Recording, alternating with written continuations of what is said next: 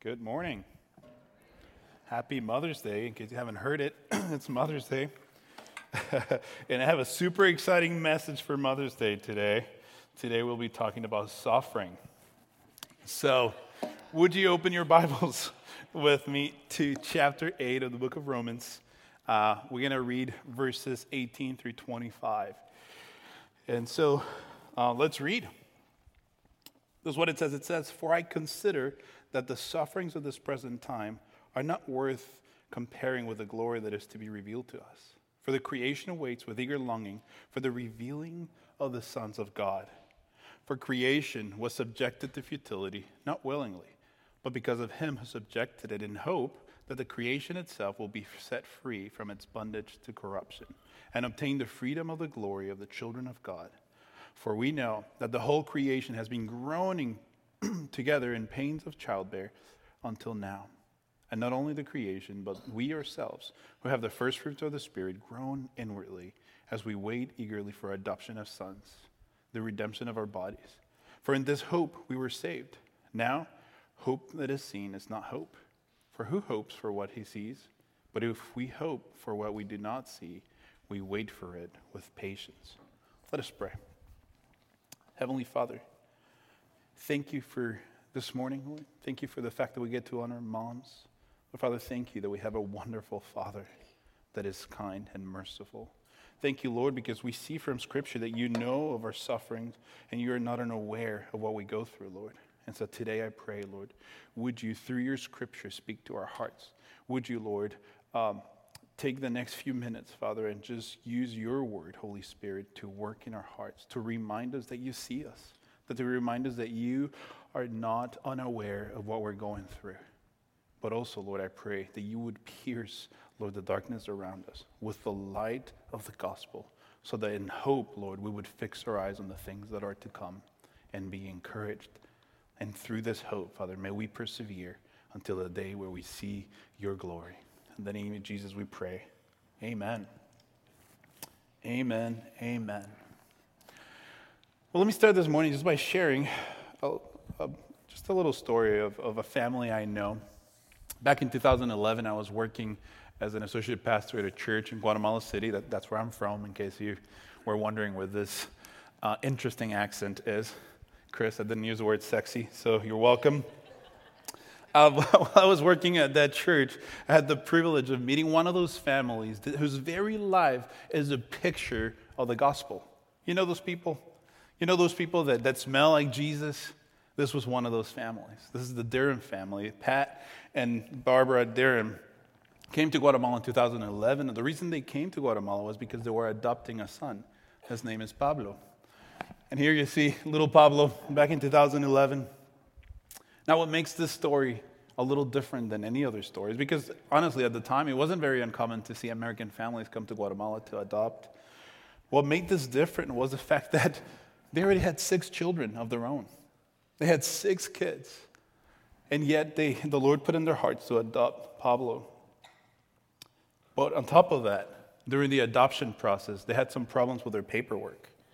And what happened was that the U.S. government told them, listen, because of this paperwork issues, you can't come with Pablo to the U.S. for the next 2 years.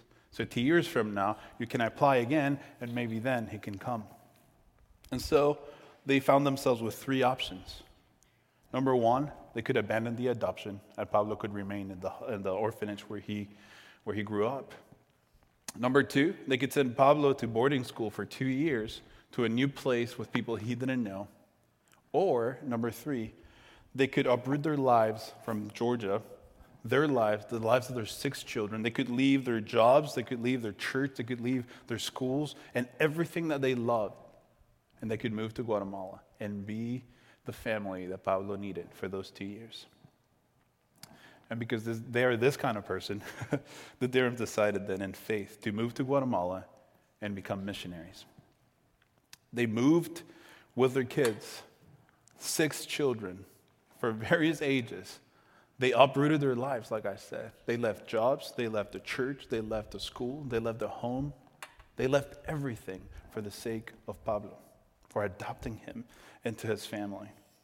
So you see, the Durhams left the place of comfort, and they came to a place that they didn't know, a place that quite honestly wasn't comfortable, a place that was dangerous, and a place they didn't even speak the language. And this was a whole new experience. But they did it to go and take care of Pablo. So for the next 2 years, you see, Pablo found himself in this really interesting place. He became a Darren. He was adopted into a loving family, and with that, he was given a father and a mother that loved them. He was given siblings, brothers and sisters that absolutely loved them. He became one of them. And yet, for the next 2 years, he still found himself in the same place, in the same broken place where he had grown up.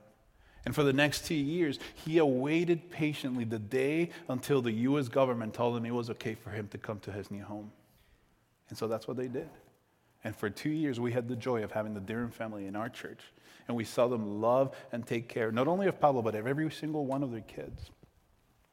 And to tell you the truth, when I was reading this passage as I was prepping, from the first time I read this verse, the first thing that came to my mind was just the story of Pablo. I think you can see where I'm going with this. Because so far in the book of Romans, we've seen and we've heard of the benefits that we get as children of God. In chapters 1 through 4, we talked about the justification that we found in Christ. When Christ died on the cross for us, he justified us. He made us right with God. In chapters 5 through 8, we talked about the gift of sanctification. And the fact that God, our Father Almighty, who is righteous and holy, is making us righteous, is making us like himself. Today, we see a third benefit of the life of the believer, and that is the gift of glorification that we have to look forward to. That is the gift of glorification that is to come in the future. And in today's passage, we see Paul wrestling with the paradox we find ourselves in, the paradox of what we call the already not yet, or Fleming Rutledge calls it the in-between. And it's this season where we have been adopted into the family of God, but we are still awaiting for our home to come. We are awaiting for the completion of the life to come. Just as Pablo, we find ourselves adopted into the family of God. We find ourselves loved by him, but we're still waiting to go home. We're still waiting to what is to come, to the completion of our adoption. With our adoption into the family of God, we have many benefits that we are already presently enjoying. And yet, we still find ourselves longing for what is to come because we are in a broken world that is groaning to be made new. And this paradox that I'm talking about, the paradox of the already not yet, we find yet another paradox that seems to be a pattern in Scripture. And it's the fact that God will sometimes use suffering to bring about his glory. This is what I like to call the suffering glory paradox. For some reason, it is clear and obvious from Scripture that God chooses to use suffering to bring about good, to bring about glory. And you know what I love about Scripture? You know what I love about the gospel? Is that it looks reality in the eye. It tells us, yes, you still live in a broken world. You still live a life that is surrounded by pain and doesn't shy away from telling us that, yes, we do live in a broken place, and yet the gospel tells us that this is not final. That this broken world we're in, you know, that world where we have to worry about Chinese rockets like plunging into our neighborhood, the gospel tells us this is not final. One day, all this suffering that we're going through, all this suffering that we're all well acquainted with, will be but a distant memory. It will be like a bad dream that we woke up from, and it will pale in comparison to the things that are to come. So this morning, let's look at the hope that Paul will point us to as he encourages us believers as we persevere through difficulty. So let's read verses. We're going to go back, and I'm going to read 2 verses from Chris's passage from last week that I think are relevant to today's message. So would you read with me verses 16, 17, and 18? And as we read those, I want you to notice that Paul is telling us that suffering is real. And not only is it real, but suffering is to be expected. Let's read verses 16 through 18. It says this. It says, the Spirit himself bears witness with our spirit that we are children of God. Isn't that amazing? We are children of God. And if children, then heirs, heirs of God and fellow heirs with Christ, provided we suffer with him in order that we may also be glorified. Now, this is usually the passage a lot of people like to skip. That part that says, provided we suffer with him in order that we may be glorified. But then verse 18 says this. It says, for I consider that the sufferings of this present time are not even worth comparing with the glory that is to be revealed to us. Church, Paul is telling us not to be surprised by suffering. Suffering should not be surprising in the life of the Christian. You know, we're still talking about, you remember earlier in chapter 8, it talks about the life in the Spirit. This is still talking about life in the Spirit. And Paul is telling us that even in the life of the Spirit, suffering should be expected. He says we suffer with Christ in order that we may also be glorified with him. You will rarely see this verse as an Instagram quote, right? You will rarely see this in a t-shirt. But notice that Paul doesn't shy away from telling us that we all already know that is true. Suffering is here. Suffering is all around us. Suffering is real. Not only real, but it is to be expected. Suffering in the life of a Christian, let me put it this way, and it's not only a possibility, it is a certainty in the walk of the Christian. According to Paul in Philippians 1:29, he tells us that suffering is actually a gift from God to us. You don't believe me? Let's read it together. Philippians 1:29 says this. It says, for unto you is given in the behalf of Christ, not only to believe in him, but also to suffer for his sake. Do you see this? Paul is telling us that just as the gift that we were given to believe in Christ, we were given a second gift, and that is to suffer for his sake. Suffering is real, and suffering is to be expected. But you know what? I find it a tragedy that so many Christians refuse to talk about the reality of suffering. Christians sometimes refuse to look suffering in the eye. In our desire sometimes to point people to the hope that we do have in heaven, we often talk past suffering as if there was nothing good to be seen in the middle of suffering. We are too quick sometimes to point those who are suffering to what is to come, and that's a good thing. But we often forget to point them to what is already true in the midst of their suffering, and that is that God is with them, and that God is working in them and through them. We forget that even in the middle of our suffering, God is at work in us. Church, Paul is telling us here that we suffer with Christ in order that we may also be glorified, which means that our suffering, our pain, it's not purposeless. It's not random. It's not purposeless. In and through our suffering, God is working in us, and he is preparing us for the glory that is to come. And we'll talk about this in more detail in a few minutes, but for the moment, I don't want you to miss this. God is working in you in the midst of your suffering. Paul is telling us once again that suffering is real, not out there in the world where there's a pandemic. Suffering is real here. For the life of the Christian, suffering is a very present reality. On top of that, we will see in a minute that not only suffering is real and a present reality, but we will see that God is sovereign over our pain and our suffering. Ligon Duncan puts it this way. He says, God is in control, and suffering is actually part of his plan for his people. Did you catch that? Suffering is often part of the plan of God for his people. And we'll see next week that it is with a good purpose. I want you to hear this. I want you to hear me say this. God is not surprised by your suffering. God is not surprised by the tragedy that you're walking through today. He's never surprised by the suffering of his children. So if you're suffering today, I want you to hear this. Your suffering is real. And your suffering is not foreign to God. God is not indifferent to your pain today. He is well aware of it, and He is with you. Whether you see it or not, He is with you even in the midst of your suffering. You know what we do sometimes, though? We like to compare our suffering with what others are going through, which I find unhelpful. Isn't that true that we sometimes like to look at our suffering and we feel that we're inconveniencing God by bringing it before Him because it's not as big a deal as what my neighbor is going through? But that's unhelpful. Because ultimately, compared to the glory that is to come, all suffering is insignificant. And so don't shy away from bringing your suffering before the Lord. God is not like the parent that dismisses the pain of the 15-year-old that was not by their crush.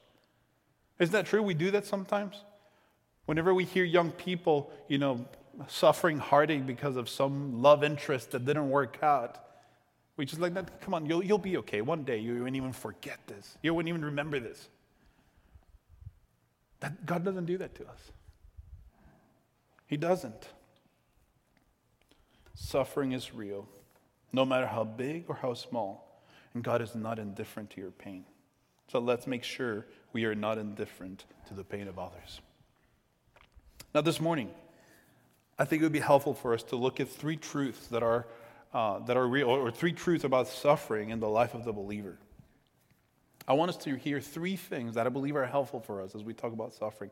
Number one, as a child of God, your suffering is not punitive, which means God is not punishing you through your suffering. And I need you to hear that. God does not operate that way. If you are in Christ, Jesus already bore your pain at the cross. There is no measure of pain that you're walking through today that is punitive. It is not a punishment. It is true, though, that as the loving Father that He is, He will definitely sometimes discipline His children. God will sometimes discipline His children, and that is true. But unlike punishment, which usually comes from wrath, His discipline comes from love. And unlike an earthly father, God's discipline never goes too far. God's discipline never gets out of hand. God is not punishing you. Would you please hear that this morning? If you are in Christ, there is a second truth here. As a child of God, your pain is not purposeless. As much as the pain that you may be walking through today makes no sense to you, as much as your pain that you're walking through today messes with your plans, your pain is not purposeless. Next week, we will see, and Shane will talk about the fact that all things work together for the good of those that love God. Church, when God cuts you, it's not with a sword to hurt you, but with a scalpel to work in you and to heal you and to bring restoration. Your pain is not purposeless.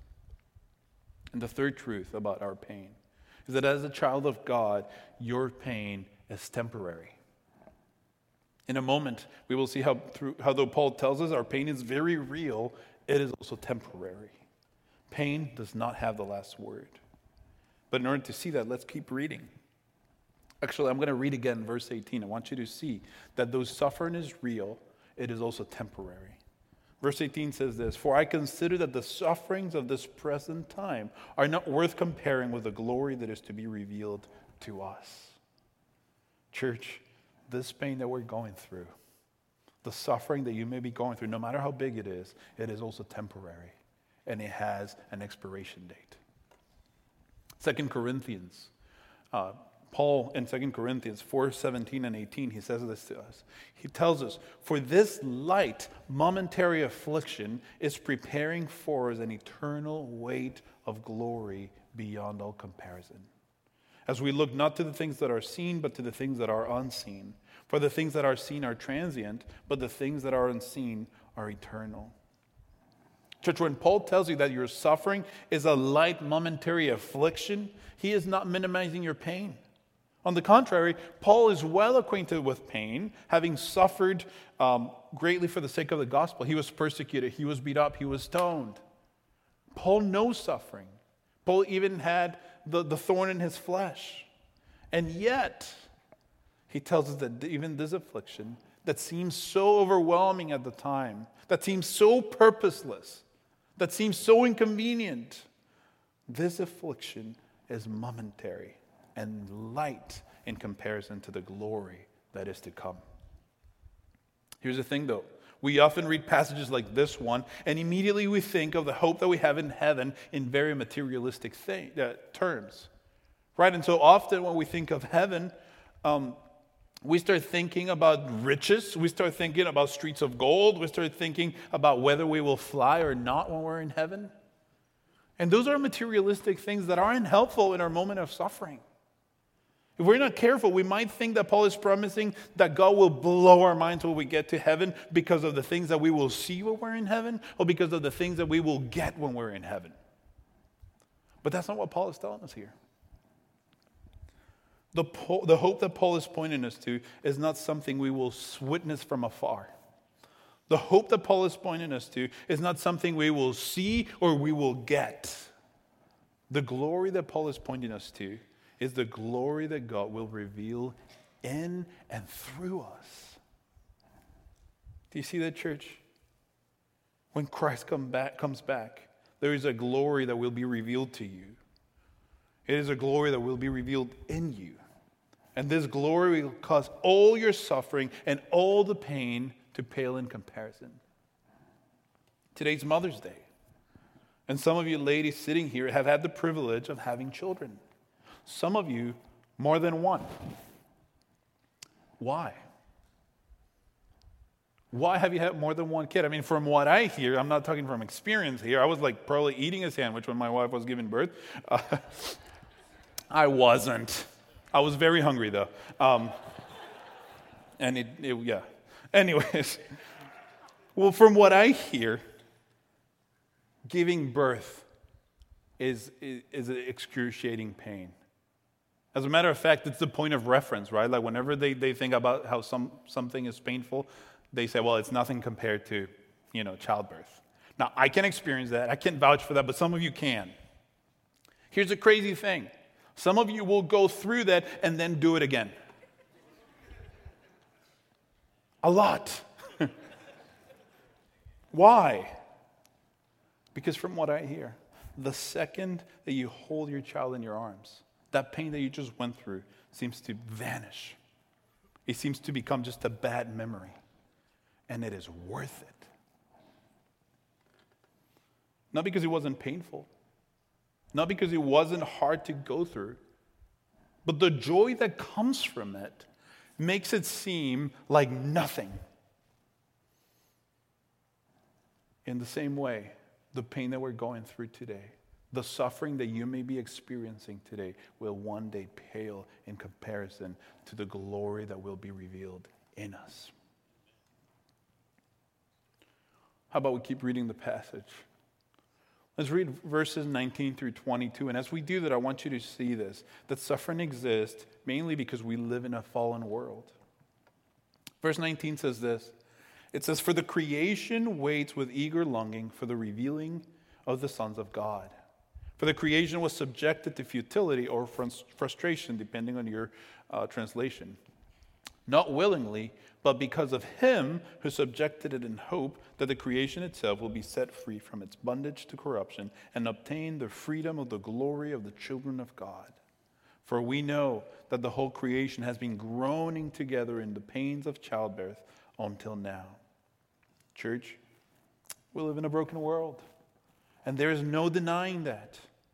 In case you needed a reminder, there is a pandemic going around. There's a global pandemic going on. Depression and anxiety have skyrocketed.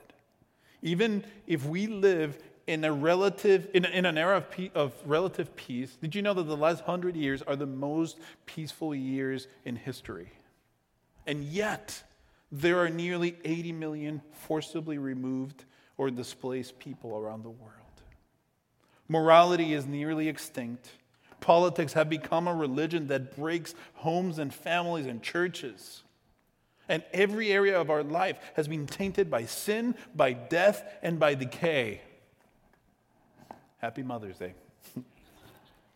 And yet, as Christians, Paul tells us we shouldn't be surprised. Paul says in verse 20 that after the fall of man, as part of the curse, God subjected creation to futility and to corruption. Our world is broken. Unfortunately, for some, this world is the closest they will ever be to heaven. I heard this from Shane once, and I think it comes from D.L. Moody. But for those who are in Christ, this world is the closest we will ever be to hell. In this broken world, there are all types of suffering. Looking around the room, I am aware that for many of us, this suffering I'm talking about is not theoretical. I am well aware of some of the suffering that we could talk about even going in this room. I am well aware that today, Mother's Day, a day that the world celebrates, can be a cause of pain for some of you, of deep, deep pain. Church, the world is full of pain, that even when there should be laughs, sometimes there's tears. You know, the world is full of pain, and there's many different types of pain. There's pain or suffering that comes due to persecution. You know, the Bible tells us that because we are in Christ, we will be hated by the world. Jesus himself warned us that if we followed him, the world would hate us. John later tells us not to be surprised when the world hates us. And though here in the United States we live in relative peace of persecution, there are some around the world whose lives are threatened day after day just because they profess Christ. But that's not the only kind of pain or suffering.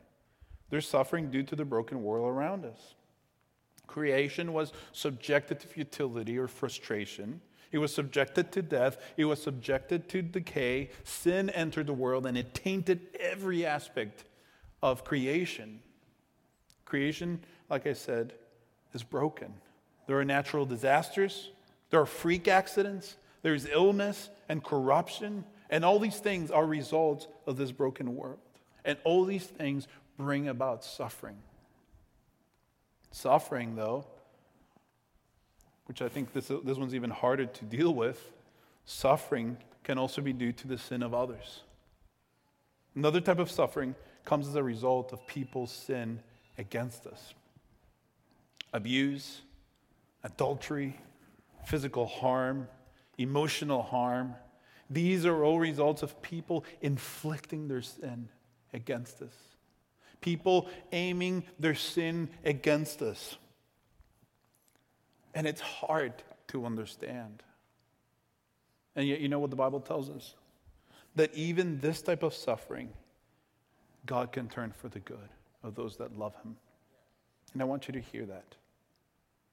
Because I think this is the one that is the hardest to understand sometimes. How can God turn for good something that someone intentionally did against me? But we see in Genesis 50, the story of Joseph, the conclusion of the story of Joseph. If you remember the story of Joseph, his siblings mocked him, then tried to kill him, and then they decided to make money out of it, so they sold him into slavery instead. And years later, decades later, they're kneeling in front of him, and he graciously forgives them.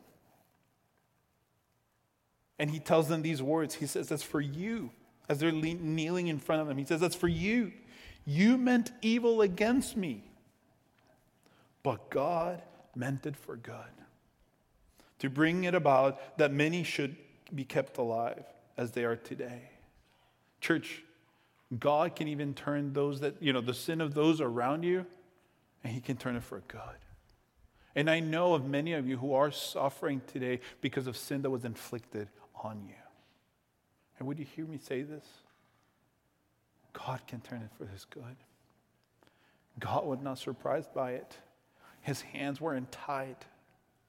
And he's still good, and he will use it for the good of you and for his glory.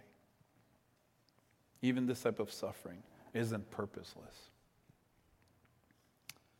And then we have sin due to our own sin. Sin carries consequences. And when we sin, we will find ourselves suffering and frustrated. This is the type of frustration that we saw from Paul in chapter 7 that Aaron talked about a few weeks back. There is a type of frustration and pain that we experience when we battle sin. We all know the frustration of knowing how we should live and yet often failing to live up to it. Can you imagine, though, the day when that finally ends? Because it's coming. Despite all this sin, brokenness, and suffering, Paul tells us that creation is groaning in the pains of childbirth. The language he uses here is very intentional, not because it's Mother's Day. It's very intentional. All this pain and suffering is actually going somewhere. The pain and suffering is not ultimate, it is leading to something greater. Creation is awaiting to obtain freedom, the freedom of the glory of the children of God. The word groaning here is a figure of speech, meaning travailing with expectation of what is to come. The ESV Expository Commentary defines it as a collective lamentation. Whenever we hear the word groaning here, we think of how we groan, right? And we usually groan in response to pain or to despair. The way Paul describes creation groaning here is not a response to despair, but it is a mixture of lament for what has already happened and a deep longing for what is to come, the glory revealed in us. And what is to come is a restoration of this broken world and a restoration of us broken people who have been redeemed by grace. Now, creation is not groaning alone. Paul is about to tell us how we as Christians groan inwardly as well. So would you read with me the last 3 verses 23 to 25. And as we read these verses, I want you to see how it is it is hope that fuels us as we persevere through suffering. Verse 23 says this, "And not only the creation, but we ourselves, who have the first fruits of the Spirit, groan inwardly as we eagerly wait for our adoption as sons, the redemption of our bodies. For in this hope we were saved. Now hope that is seen is not hope. For who hopes for what he sees? But if we hope for what we do not see, we wait for it with patience." Paul tells us that we ourselves also groan inwardly. As Christians, we live in the tension of how things are and how things should be. We live in the tension of the present reality around us and in us, and the promises of redemption that we see over and over and over in Scripture. This is what Paul means when he says that we eagerly await for adoption as sons. Remember Pablo from my story at the beginning of the service? We find ourselves like Pablo. During those 2 years of waiting, Pablo found himself surrounded by the same land where he grew up, but he was awaiting for the home to come. Church, we are already children of God, and as such, we are heirs. And as heirs, we have benefits that we are already reaping, and yet we find ourselves waiting. We find ourselves waiting eagerly, and that is what we call hope. Now, before we close this morning, I want to remind you of 3 truths about hope, about Christian hope. Number 1, Christian hope isn't wishful thinking. You know, when you think of, I hope my team wins, that's not hope.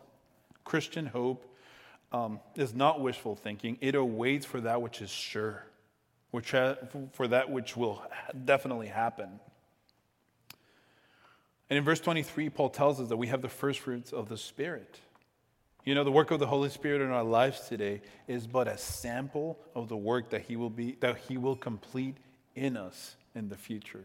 Let me say that again. The work of the Holy Spirit in your life today is only a sample of what the Spirit will accomplish in you at the day of glory. One day, He who started the good work in you will bring it to completion. Number 2, Christian hope doesn't wait passively. It awaits actively. In verse 25, Paul tells us that we wait for this redemption with patience. Now, there are other translations like the NASB that says it this way. The NASB says that we with perseverance, we await eagerly for it. As Christians, we don't passively wait for the glory to come. We wait eagerly for it. This patience that Paul's talking about here is active and eager perseverance. Now let me ask you a question. Have you ever been to a famous place that you've always wanted to be at, that you always wanted to see, and then you get there and it's covered with scaffolding? Yeah? It's happened to me in a couple plays, actually. It happened to me with the Big Ben. Showed up to the Big Ben, scaffolding. It happened to me twice in the Cathedral of Notre Dame. I went there twice. The first time I got there, I was 14 years old. I show up, and there's scaffolding in front of it because of maintenance. A couple of years ago, I go there again, and there's scaffolding because it burnt down. So now I only know that Notre Dame is beautiful because of pictures that I've seen. I've never seen it and thought, oh, that's beautiful, because it's all scaffolding. But you know what? The life of the Christian sometimes feels that way, doesn't it? I don't know about you, but I sometimes look at my life and all I see is scaffolding. We look at ourselves in the mirror and we just, all we see sometimes is just ugly scaffolding. We see ourselves and we'll always find us undergoing renovation. You know why? That's true. We are incomplete works. We're sort of like the I-4, right? We're never completed, always undergoing renovation. But you know what Paul is telling us here?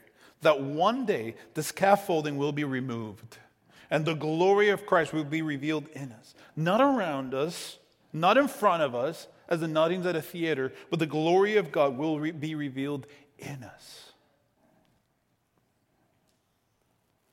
Which leads me to the third truth about hope. Now, I got to admit, this truth is not in these verses, but I believe it's consistent with the rest of Scripture. But let me say this. Christian hope grows and increases as we share it with others. Christian hope needs to be shared. Christian hope is not something that we hoard. It's something that we share with others. I like the way Jake Meador puts it in his book, In Search of the Common Good. He says this, he says, it is the rightful work of God's people to smuggle rest and hope and joy into places that know nothing of it. Church, as believers, it is our joy and our privilege to share this hope. It is our work to smuggle this hope into the spaces where there's no hope. And as we share this hope will grow in us and it will multiply in us. Which is why we always point you guys to community groups. Because that is where we share hope, and that's where hope is shared with us, and it multiplies. And then, it overflows. So let me ask you this question. If you're suffering today, is it possible that the Lord is allowing you to go through this so that you can smuggle hope into someone's life? Is it possible that as you suffer, you might be modeling how to suffer well and smuggling hope inadvertently to those around you? Or maybe let me ask you. Some of you may be thinking, Christian, I'm actually not suffering. Well, let me ask you this morning, how can you then smuggle some of this Christian hope into the spaces you inhabit where there's people without hope? How can you share this hope? How can you smuggle it to every area of your life? To those that are suffering around you? Because, church, the world around us is suffering. It is decaying. It is broken. And it is in deep hunger of hope. Church, this hope that Paul talks about is exactly why we gathered this morning. This hope that Paul is talking about, this is why we sing. This is why we preach the Word of God. This hope that we talked about this morning is not something that is secondary in our faith. This hope that we're talking about, the glory of the children of God, is not something that might happen. It is a sure truth. The hope that we're talking about is foundational to our faith and to everything that we do here. As a matter of fact, in 1 Corinthians 15, Paul tells us that if there is no resurrection, if there is no hope of glory, we are to be pitied. Church, we live in a cruel and broken world. A place where, as a young man recently told me, a very wise young man, he told me this, at times in this world, you only get glimpses of the beauty of the glory to come. And it is those glimpses that carry us through. Church, it is my prayer this morning that the Lord in His grace may pierce through the clouds of darkness, that He may pierce through the fog of your suffering and shine the light of His hope, of the hope that we have in Him, that even as we suffer, He is working in us, He is working through us, that our pain is not purposeless, and that our pain is temporary, no matter how long you've been in it. It is my hope, church, that this morning the Holy Spirit would work in your heart and that He may help you behold His beauty and taste His goodness, even in the midst of your hope. In the midst of your suffering, my prayer is that the Holy Spirit would fill you this morning with assurance that the great and precious promises that we have in Scripture will be fulfilled in their time. So, church, would you stand this morning? Would you take a moment to respond to the Lord in song by declaring with us the truth that no matter what is going on around us, Christ will hold us fast.